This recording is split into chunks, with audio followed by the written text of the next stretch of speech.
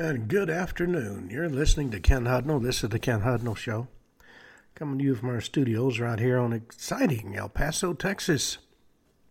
Gateway to the Old West and the most haunted city in the country. Well, today's February the 2nd, 33rd day of the year. 332 days remain to the end of the year, when we get to do it all over again.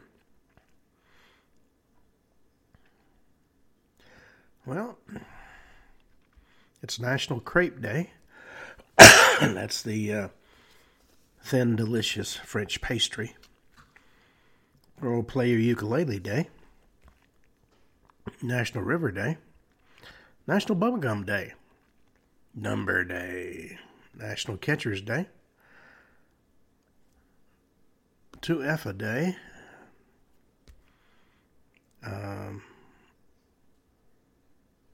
Well, the cyber world has brought us a lot of advantages, but 2FA fortifies your digital defenses, ensuring your online interactions remain safeguarded and private. Never can tell who's going to be eavesdropping.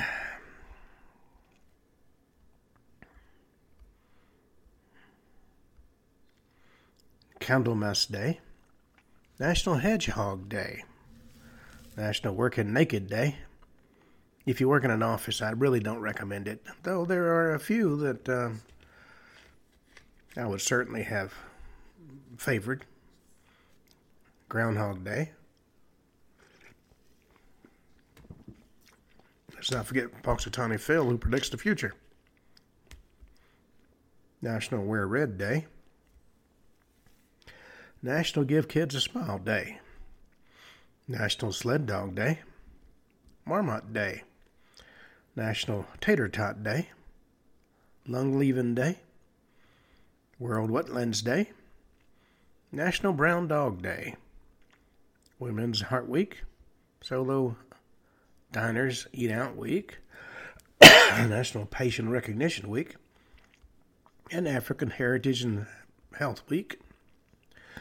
Birthdays, and we got Shakira, Farrah Fawcett, Christy Brinkley, Anne Rand. Wrote a hell of a book, let me tell you.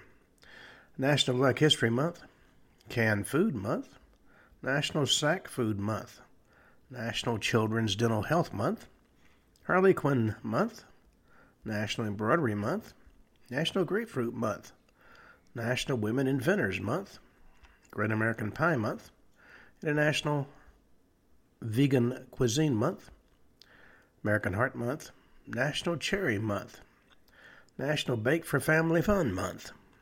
Though don't bake a member of the family, that logical mistake. National Bird Feeding Month, National Hot Breakfast Month, National Library Lovers Month, Low Vision Awareness Month, National Fasting February, and North American Inclusion Month. All that having been said, in 506 AD, Alaric II, 8th king of the Visigoths, promulgates the Breviary of Alaric, a collection of what he called Roman law. 880, Battle of Lüneburg Heath. King Louis III of France is defeated by the Norse Great Heathen Army at Lüneburg Heath in Saxony. 962, Translato Imperii. Pope John XII crowns Otto I Holy Roman Emperor, the first Holy Roman Emperor in nearly 40 years. 1032, Conrad II, Holy Roman Emperor, becomes King of Burgundy. 1141, the Battle of Lincoln, at which Stephen, King of England, is defeated and captured by the allies of Empress Matilda. 1207, Terra Mariana, eventually comprising present-day Latvia and Estonia, is established. 1428, an intense earthquake struck the Principality of Catalonia, with the epicenter near Camprodon. Widespread destruction and heavy casualties were reported. 1438, 9 leaders of the Transylvanian peasant revolt are executed at Torda. 1461, Wars of the Roses, the Battle of Mortimer's Cross results in the death of Owen Tudor. 1536, Spaniard Pedro de Mendoza founds Buenos Aires in Argentina. 1645, Scotland Wars of the Three Kingdoms, Battle of Inverloch. 1653, New Amsterdam, later renamed to New York City, is incorporated. 1709, Alexander Selkirk is rescued after being shipwrecked on a desert island. This inspired Daniel Defoe's adventure book Robinson Crusoe and his man Friday. 1814, the last of the River Thames frost fairs comes to an end. They were held on the tideway of the River Thames in some winters, starting at least as early as the late 7th century until the early 19th century. Most are held between the early 17th and early 19th centuries during the period known as the Little Ice Age, when the river froze over most frequently. During that period of time, the British winter was more severe than it is now, and the river was wider and slower, further impeded by the 19 piers of the medieval Old London Bridge, which were removed in 1831.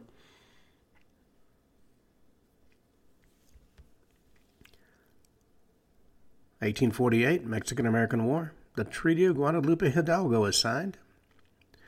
1850, Brigham Young declares war on Timpanogos in the battle at Fort Utah. The Timpanogos, or also known as the Utah Indians, are a tribe of Native Americans who inhabited a large part of central Utah, in particular that area from Utah Lake east of the Uinta Mountains and south into present-day San Pete County. They're not enrolled in the Ute Indian tribe of the Uinta or the Ouray Reservation. Most of them live in the Uinta Valley Reservation.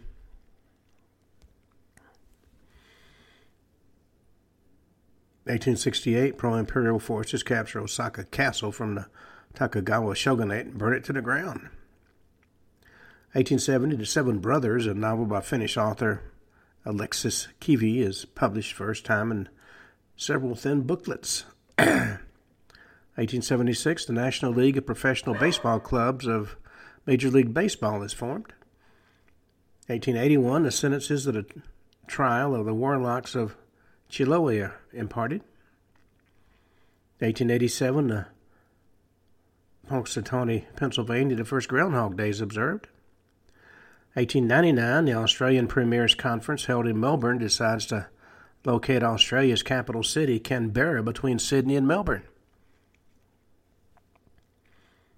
1900, Boston, Detroit, Milwaukee, Baltimore, Chicago, and St. Louis agree to form baseball's American League. On this date in 1901, saw the funeral of Queen Victoria. 1909, the Paris Film Congress opens up, an attempt by European producers to form an equivalent to the MPCC cartel in the U.S. 1913, Grand Central Terminal opens in New York City. If you've never been there, I recommend going. It is a fascinating place. My first time in there, I was just overwhelmed. 1920, the Tartu Peace Treaty is signed between Estonia and Russia. 1922, Ulysses by James Joyce is published. Also in 1922, the uprising called the Port Mutiny starts in the region between Kuala-Harvi and Sabokolski in Finland. 1925, Ceremunda Nome. Dog sleds reached Nome, Alaska with diphtheria serum, inspiring the Iditarod race. 1934, the Export-Import Bank of the U.S. is incorporated. 1935, Leonardo Keeler administers polygraph tests to 2 murder suspects, the first time polygraph evidence is admitted in U.S. courts. 1942, the Oswald Group is responsible for the first active event of anti-Nazi resistance in Norway to protest the inauguration of Vidkun Quisling. The Oswald Group was a Norwegian organization. It was the most active World War II resistance group in Norway from 1941 to December of 1944. Had about 200 members. It committed at least 110 acts of sabotage against Nazi occupying forces and collaborationist government of Vidkun Quisling. They're probably best known for conducting the first act of resistance against the German occupation of Norway. It detonated a bomb at Oslo East Station in protest against Quisling's inauguration as minister-president. It was originally the Norwegian branch of the Organization Against Fascism in support of the USSR battle known as the Wohleber League, and a fascist group founded in 1936 by German communist Ernst Wohleber, with support and direction of the Soviet secret police, the NKVD.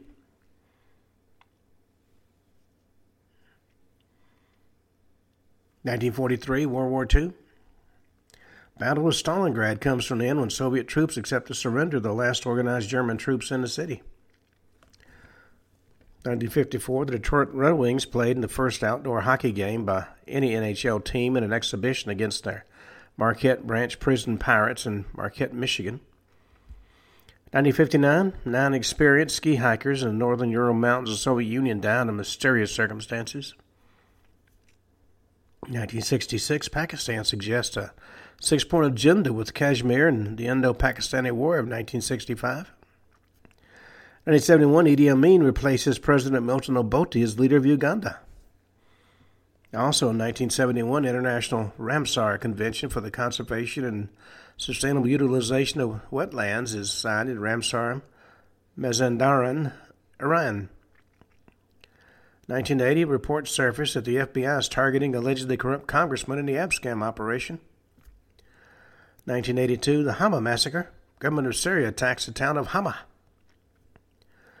1987, after the 1986 People Power Revolution, the Philippines enacts a new constitution. 1989, Soviet-Afghan War. Last Soviet armored column leaves Kabul. 1990, apartheid. F.W. de Klerk announces the unbanning of the African National Congress and promises to release Nelson Mandela. 1998, Cebu Pacific Flight 387 crashes into Mount Simagaya in the Philippines, killing all 104 people on board. 2000, the first digital cinema projection in Europe took place in Paris, realized by Philippe Benat with the DLP cinema technology developed by Texas Instruments. 2004, Swiss tennis player Roger Federer becomes the number 1 ranked men's singles player, positioned to hold for a record 237 weeks. 2005, Government of Canada introduces the Civil Marriage Act. This legislation will become law on July 20, 2005, legalizing same-sex marriage. 2007, police officer Filippo Rossetti is killed when a clash breaks out in the Sicily Derby between Catania and Palermo in the Serie A, the top flight of Italian football. This event led to major changes in stadium regulations in Italy. I wasn't able to find Flight of Italian Football in your Apple Music library. Search on Apple Music. 2012, the ferry MV Rabu Queen sinks off the coast of Papua New Guinea near Finslafen district. There was estimated 146 to 165 dead. And in 2021, Burmese military establishes a state administration council, a military junta, after deposing the democratically elected government in the 2021 Myanmar coup d'etat. Well, that took care of all the interesting historical facts. You know, there have been a lot of stories about strange creatures, and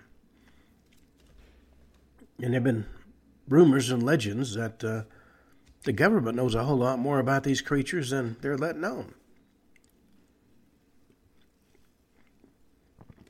So we're going to talk about some of these, what are referred to as monster files today. Now, if you want more detailed information than I'm going to give you, Nick Redfern, who I had the opportunity to meet, came out with a very interesting book called Monster Files.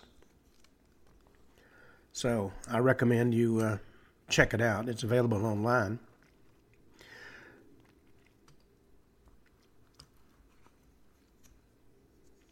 You know, it's interesting to note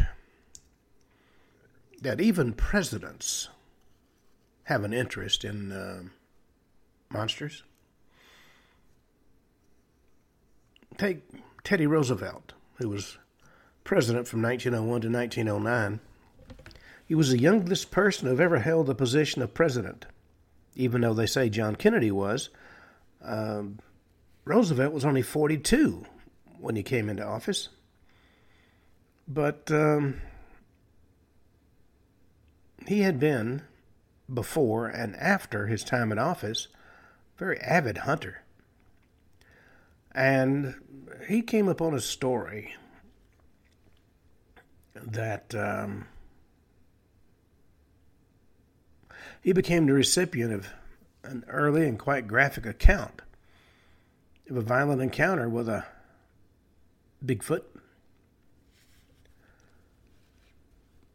Now, frontiersmen are hardly the sort of people that believe in fairy tales, tales of the paranormal or unexplained events. They are hard-headed, hard-nosed individuals more focused on day-to-day activities of living and trying to survive. But there are exceptions to every rule. And one of these peculiar stories came to the attention of President Roosevelt. It was told by a man named Bauman. He had been a outdoorsman all his life. Spent his entire life living and hunting in the American West. And he possessed a very thorough knowledge of all sorts of tales of spectral entities and creatures of the most evil nature that was said to haunt the forest and woodlands. Now, because of his background and reputation, when Bauman told this story, President Roosevelt listened carefully. And he listened for good reason. He was also an avid sportsman and a very keen hunter. In fact, after he left office, he went off to Africa, took part in a massive hunt that saw between 11 and 12,000 animals slaughtered or captured by Roosevelt and his colleagues. So certainly Bauman's tale definitely got his attention. Now, back in the mid-1800s, Bauman and a friend spent time camping in the heart of the Bitterroot Range. That's a range of in the Rocky Mountains that runs for more than 3,000 miles from British Columbia to New Mexico. I've been in some of it. It's rough territory. It was in this particular range of mountains of something murderous and savage roamed. Now, at the time the incident took place, Bauman was a young man, was hunting with a friend, and they went out to this wild mountainous area of the range where there would be not a lot of competition, but a lot of game. Now, they didn't have much success initially catching anything of significance, so they decided to head into a more desolate and seldom traveled area. It was a pass through which ran a small stream. It was the home of a sizable colony of beavers, and of course beaver pelts brought in quite a lot of interest from buyers. Interestingly, that pass had developed a reputation as a place of negativity, I guess is the best word for it. And the reason was very simple. About a year before Bauman's journey, a woodsman was ripped to shreds and partially eaten by an unknown predator. His remains were found by a group of prospectors who were heading for the gold fields. But all they found, unfortunately, was violent death and tragedy. Now, Bowman and his friend, and I never could find the friend's name, were both experienced men in the woods, both well armed, and they weren't at all put off by this story of mysterious death. In fact, far from it.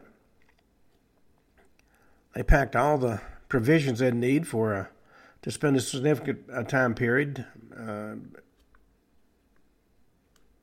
out in the yonder. When they reached the pass, they headed still further up into the mountains with a pair of pack animals as their only traveling companions. When the ground made going too tough for the animals, Bowman and his friend left them hobbled in a stretch of meadow and continued on foot, now completely alone. Well, they walked for about 4 hours, onward and upward through the forest. Finally reached a small glade where they chose to make camp for the night. And the primary reason they made camp was there was evidence of plenty of game in the area. So they spent the first couple of hours there building a shelter, and then they headed upstream to catch a few salmon for a much-needed hearty supper. Everything was fine until they got back to camp, when things took a decidedly alarming turn. The camp was in a state of chaotic disarray. Looked like some crazed animal or individual had found the camp and virtually destroyed it. The lean-to they had built was mangled. Backpacks had been torn open, contents rifled, food was gone, and there were huge paw prints all around the area. Now, these two mountain men assumed they were bear prints, not an uncommon sight in that part of the world. So they rebuilt and settled down for the evening. And as night progressed, and of course they kept scanning the area and with some trepidation, afraid the bear might come back. But it became clear that the bear theory wasn't quite as sound as it had seemed earlier. After carefully examining the tracks, Bowman's companion noted with some astonishment that the creature, whatever it might have been walking on 2 legs.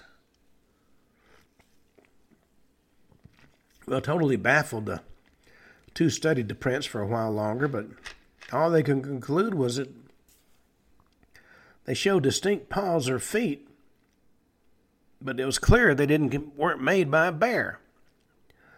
The only reason they knew that is, although the tracks did seem to display evidence of claws, it certainly would have implied a bear was the culprit. Bears only ambulate on their hind legs for very short periods of time. And this particular creature appeared to be using his hind legs for locomotion exclusively.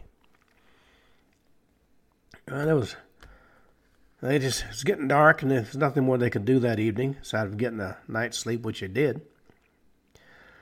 Well, right around midnight, Bowman was woken up by something. And although it was pitch black around him, his nose immediately told him there was an unclean beast lurking nearby. The stench was strong and absolutely gut-wrenching, as it was undeniable and immediate. But that was nothing compared to what happened next. Bowman described how a massive animal-like form suddenly and briefly loomed into view.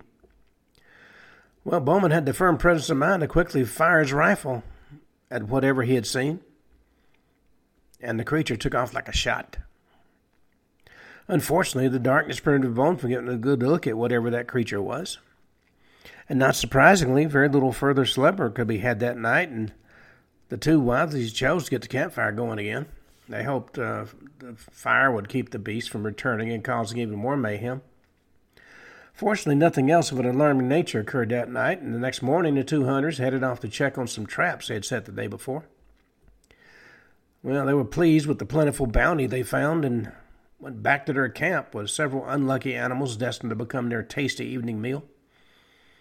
But once again, their camp had been wrecked. The newly reconstructed shelter was destroyed. Their makeshift beds were in violent disarray, but tossed around the glade. And all through the camp area, these huge bipedal footprints.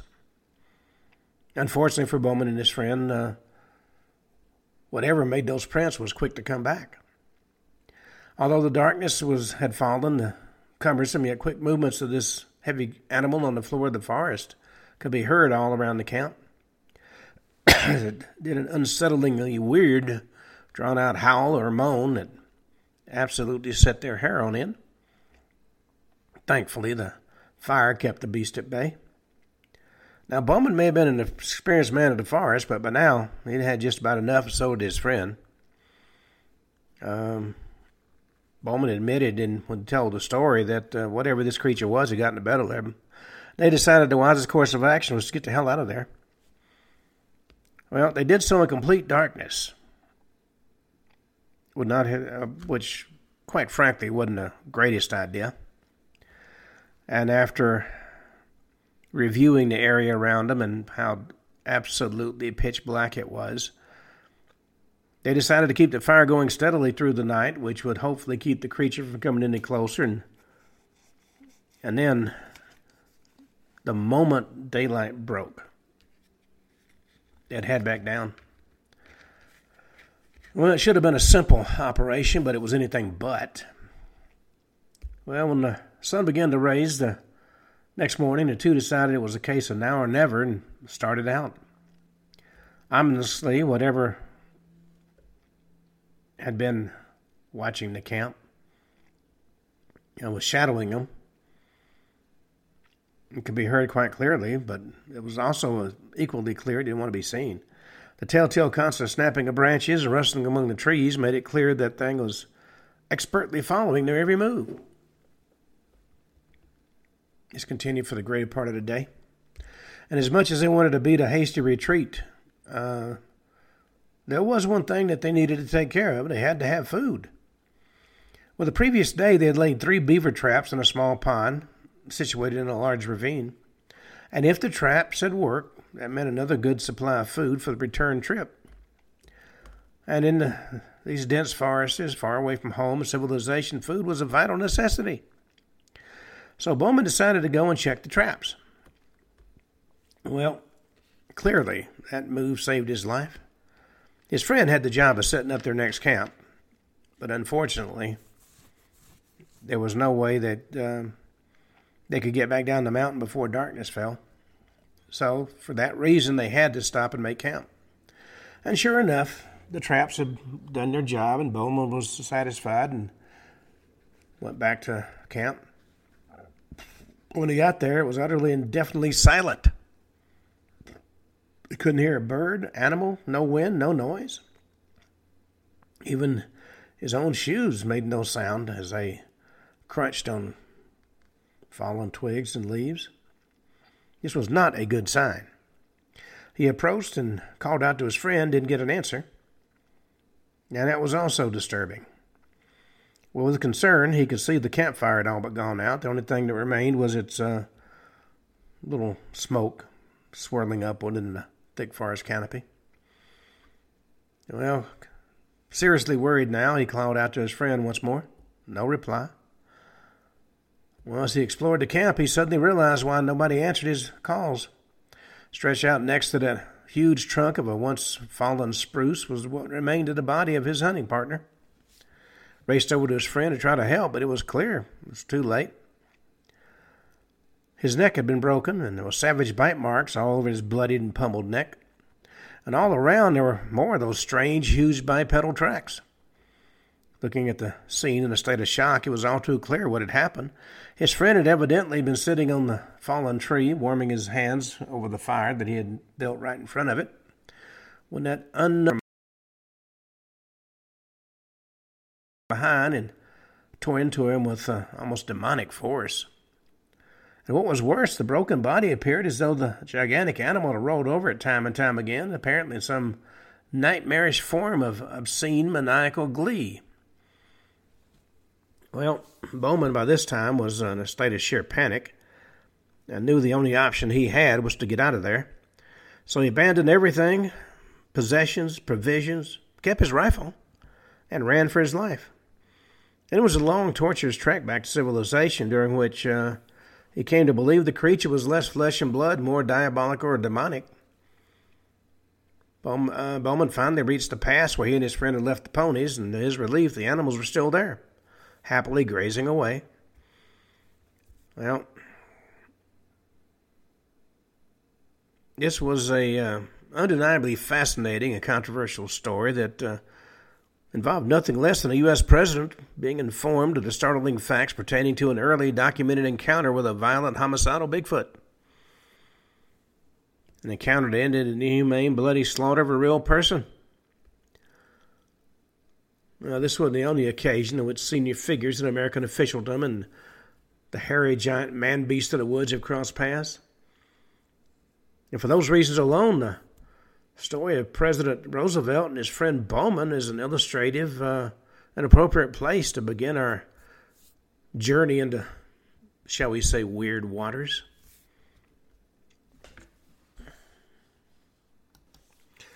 Well, our next story comes from England. You know, who would ever have believed that stories about gigantic monsters of the deep could be found in the filing cabinets of a government facility in southwest London?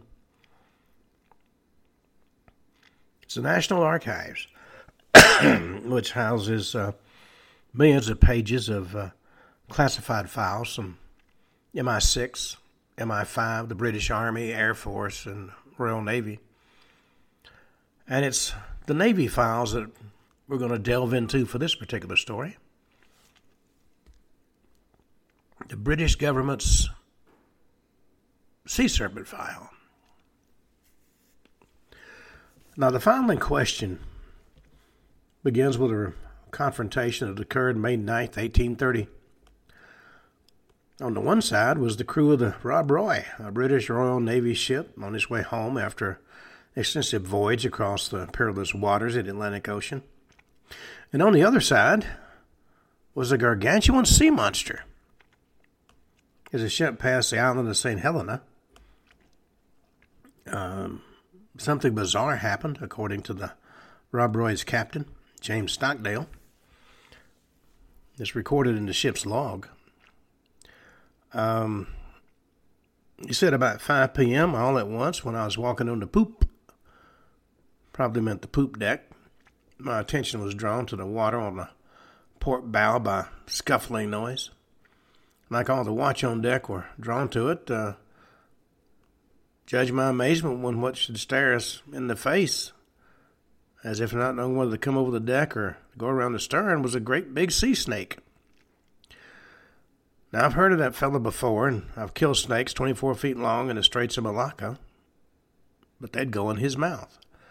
I think he must have been asleep because we were moving along at 2 knots an hour, and he seemed as much alarmed as we were, and all were taken back for about 15 seconds. But he soon was underway, and when fairly off, his head was square with our topsail, and his tail was square with the foremast. Well, that's one big snake. Now, I've seen snakes in the jungle, 20, 25 feet long. And in fact, we ran over one with an APC and just aggravated him. Didn't kill him. He was so long, he stretched all the way across the road we were going down. His head was in the bushes on one side, and his tail was on the other.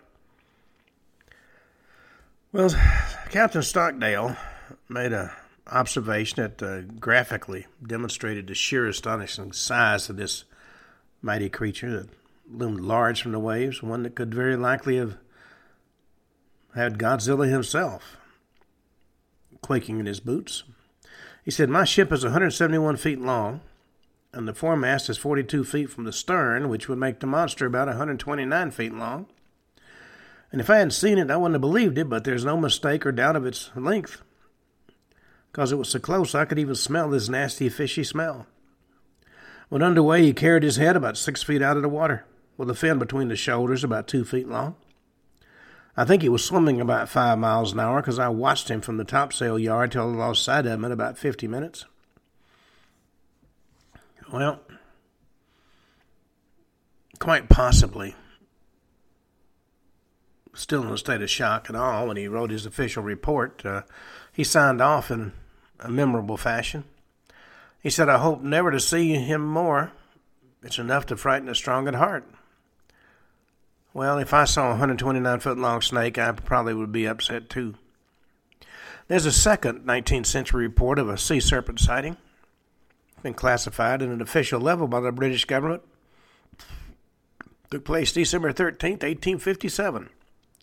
Also occurred in the vicinity of the island of St. Helena. And it's no less amazing than what happened to Rob Roy. A statement was prepared by Commander George Henry Harrington. Revealed the facts to a concerned and worried British Admiralty. Now, while myself and officers were standing on the lee side of the poop, looking toward the island, we were startled by the sight of a huge marine animal that reared its head out of the water about 20 yards from the ship.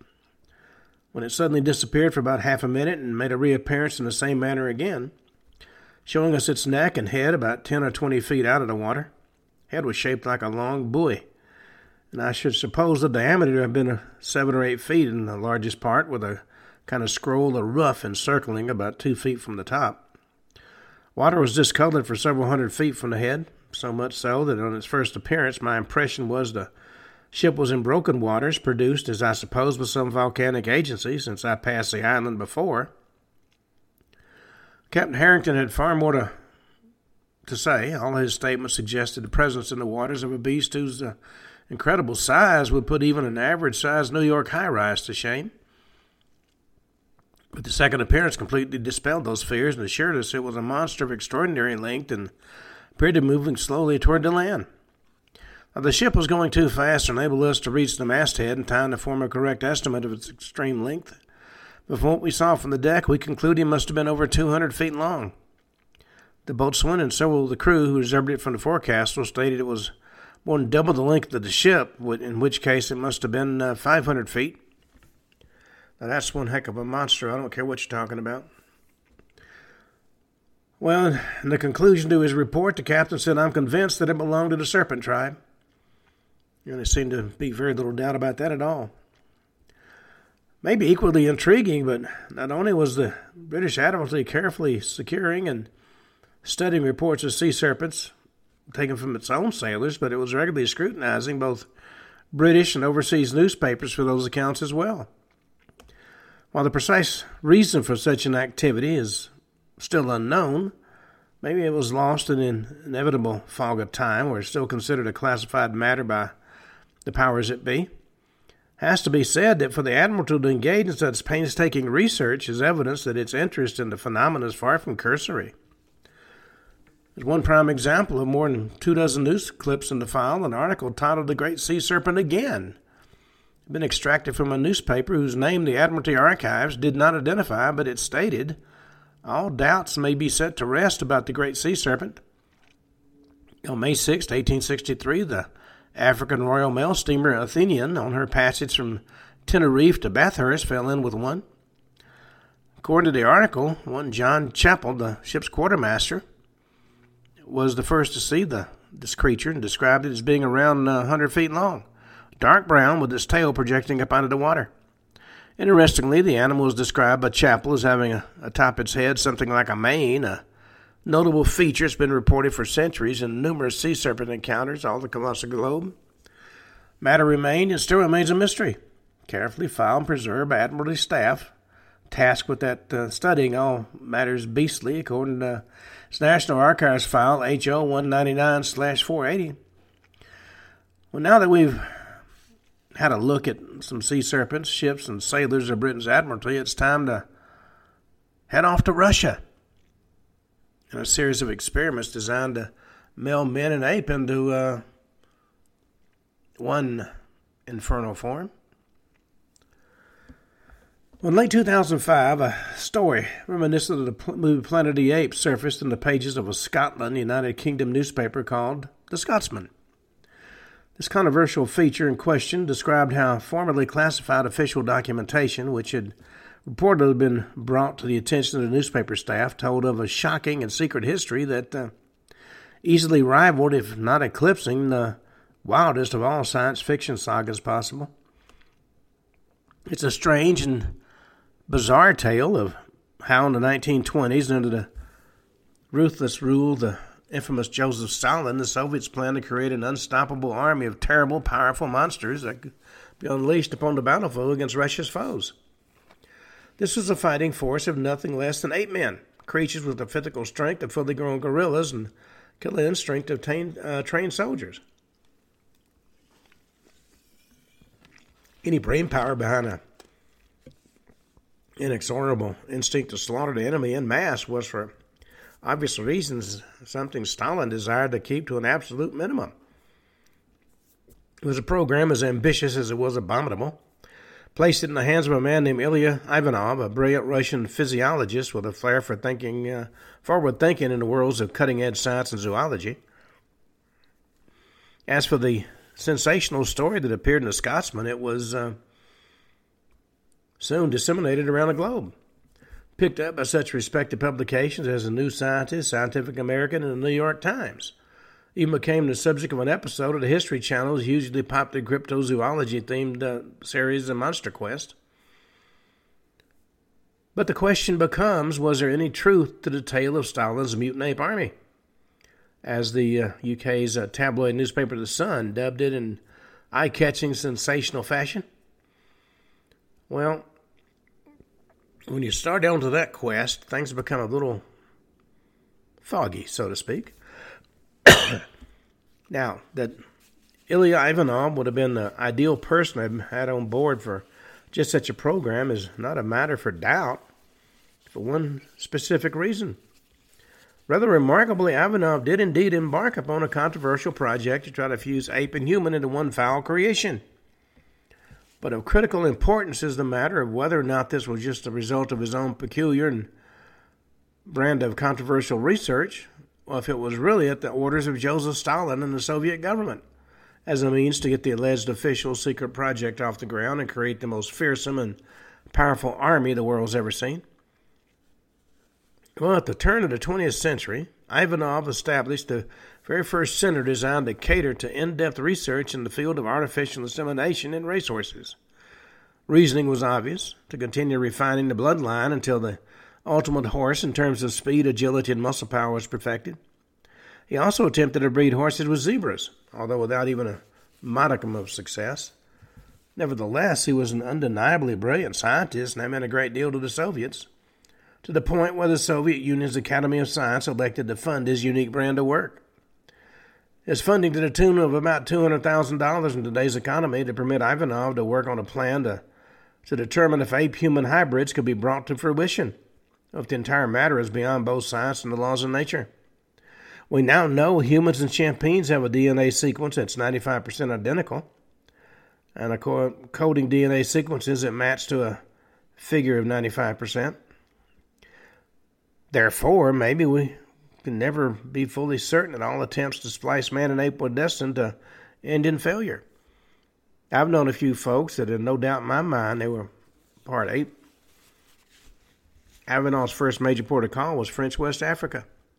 More specifically, a research facility of the Paris, France-based Pasteur Institute in Kindia, French Guinea. We arranged for the capture of a number of female chimpanzees, all of which were impregnated with sperm donated by human males. Far more controversial, he elected to go down an avenue of truly dark proportions, which arranged for a number of local tribeswomen to be impregnated with sperm extracted from male chimpanzees. Now, utter failure was the only result, which, with the benefit of hindsight, is probably a good thing for everybody concerned, particularly those tribeswomen who were hardly willing participants in this affair. Far from being dissuaded by the lack of success, Ivanov then decided to use gorillas instead of chimps in his madcap scheme. Didn't have any luck there either, so having achieved nothing of any significance in West Africa, he returned to his native Russia. But he still wasn't done with his plans to combine ape and man as one. In fact, he's far from it. Laboratories not unlike the one established in North Africa are quickly built in several locations, including Georgia, the birthplace of Joseph Stalin. These later experiments from 1928 to 1929 focused on attempts to make apes pregnant with human sperm and human females with ape sperm, just as was the case in West Africa. Once again, it was, as far as history knows, a complete failure. The project was finally abandoned once the Soviet Academy of Science got the message it simply wasn't going to work. As for Ivanov, Well, he was now persona non grata in his own homeland. When you fail to carry out the wishes of the powers that be, they don't have any use for you. On New Year's Eve, 1930, he was arrested and sentenced to 5 years in jail, which was shortly commuted to 5 years of exile in Almaty, the former capital of Kazakhstan, where he died in 1932. But the evidence of the bizarre project remained in existence for decades. A short time ago, a group of workmen building a play area for children in the Georgian Black Sea town of Sukhumi came across a crumbling old underground lab where some of the diabolical experimentation had been undertaken all those years ago. And what was the proof? The large number of ape skeletons scattered across the old stone floors of Ivanov's lab. Now, as we've seen, there's no doubt Ilya Ivanov was putting forth a Herculean effort researching the feasibility of creating human-ape hybrids. History has demonstrated that's the case. And there's also no doubt that the funding for this program, both in Russian and French West Africa, came directly from the highest echelons of the Soviet Academy of Science. But the question is, did Joseph Stalin have anything to do with it? As the story in The Scotsman suggested. Was he really the brains behind the entire project? If that was the case, was his goal actually to have under his iron-fisted, ruthless command an army of man-beasts that could pave the way for eventual Soviet domination of the entire planet? Well, to answer that question, we have a big problem. Persistent and careful digging by the media has failed to find any evidence from any source supporting or even hinting at Stalin's connection to the affair. Eric Michael Johnson, who holds a master's degree in evolutionary anthropology, focused on the grade 8 behavioral ecology, and he dug deeply into this particularly controversial matter. Notes there's not a single shred of data to support the assertion that Stalin ever made such statements regarding an army of ape men to anybody. Of course, as we have seen from CNN and the New York Times, the mere fact it's not true doesn't keep it from being a great news story. Also, nowhere in any existing papers, files, documents, notebooks, or diaries are there any references to Stalin, either playing a role or even having knowledge of this project. And as those who believe that Stalin knew or even orchestrated the affair assert, that same paperwork does demonstrate the operation gained at least some support from certain elements within the Bolshevik government. And while there may seem to be a triumph for those who think Stalin masterminded it, it's really not. The available papers make it abundantly clear the Bolsheviks were enthusiastically pushing Ivanov's work for one reason. His research into the potential similarities between humans and apes strongly supported the theories of Darwinism and evolution. For that reason, in the collective mind of the Bolshevik government, Ivanov was somebody whose theorizing would hopefully help to obliterate religious beliefs and eradicate related theories concerning the origins of the human race. That was one of the chief goals for the religion-hating Bolsheviks. Creating an army of ape men wasn't even in the cards for them. Now, there have long been claims that you were half human and half ape creatures running around. However, there's not been any definitive proof. Now, this is a story that has some truth to it, and it does describe very real attempts to create human-ape hybrids. And they were undertaken by the Soviet Union scientific elite, and they were funded by the Soviet Academy of Science. And the Soviet Academy of Science did have the support of the Bolshevik government. Well, but according to several writers I've come across in researching this, the Scotsman's yarn about the ape army was merely another along the line of cases where a journalist fills a slow news day with a sensationalized story. However, additional claims having nothing to do with Ilya Ivanov or Joseph Stalin have been made to the effect that human ape entities were created and lived and thrived, in one case, right into the 21st century. To demonstrate that point, let's talk about Julia Pastrana. Born in Mexico in 1834, a woman afflicted by what is termed congenital generalized hypertrichosis, or the Wolfman syndrome. In extreme cases, this condition causes bizarre behavior and radical mood swings, as well as excessive hair growth on the face and body of the victim. People with this condition typically display a normal facial appearance and skull structure beneath all the hair, but Julia Pastrana was noticeably and gruesomely different. Most unfortunately, and similar to people with physical deformities of yesteryear, forced to earn a meager living in so-called circus freak shows where she sensationally advertised as being half human and half ape. However, her appearance gained her far more notoriety than many others with hypertrichosis who simply suffered from an overabundance of facial and body hair. She had a double rows of teeth set within powerful protruding jaws that resembled those of an ape or a gorilla. In fact, she looked downright savage and animalistic. Even the renowned Charles Darwin likened her appearance to that of a gorilla. And in fact, while on display at a Moscow, Russia circus in 1860, she gave birth to a daughter who looked equally as savage, and not only inflamed the rumors that her possible non-human origins even further. Sadly, shortly after this, both mother and baby died. Matter whether she was simply a woman suffering from an extraordinary rare medical condition or something far stranger continues to this day. And then there's the case of Oliver, a chimpanzee caught in Chicago in 1960 when he was about 2 by a pair of animal trainers named Frank and Janet Berger. As the chimp began to grow, mature, and mix with both of his own kind and humans, some suggest he might not be a chimpanzee at all. Or, maybe more correctly, he might not be just a chimpanzee. Maybe he was what has become known as a humanzee, a term created to describe a hybrid creature that's part ape and part human. He only ever walked on 2 legs and never used the knuckles of his forelimbs, and clearly evident several key differences in his facial features that set him apart from other chimps. That he preferred the company of human females to those of his own kind even made the Bergers wonder if he might be a crossbreed. DNA test undertaken in 1996 demonstrated while Oliver certainly walked in a decidedly unusual fashion for a chimpanzee and displayed uncharacteristic social behavior and looked different than others of his own species, he was definitely all chimp. Died when he was in his mid-50s in June of 2012. Well, now let's talk about the most controversial matter.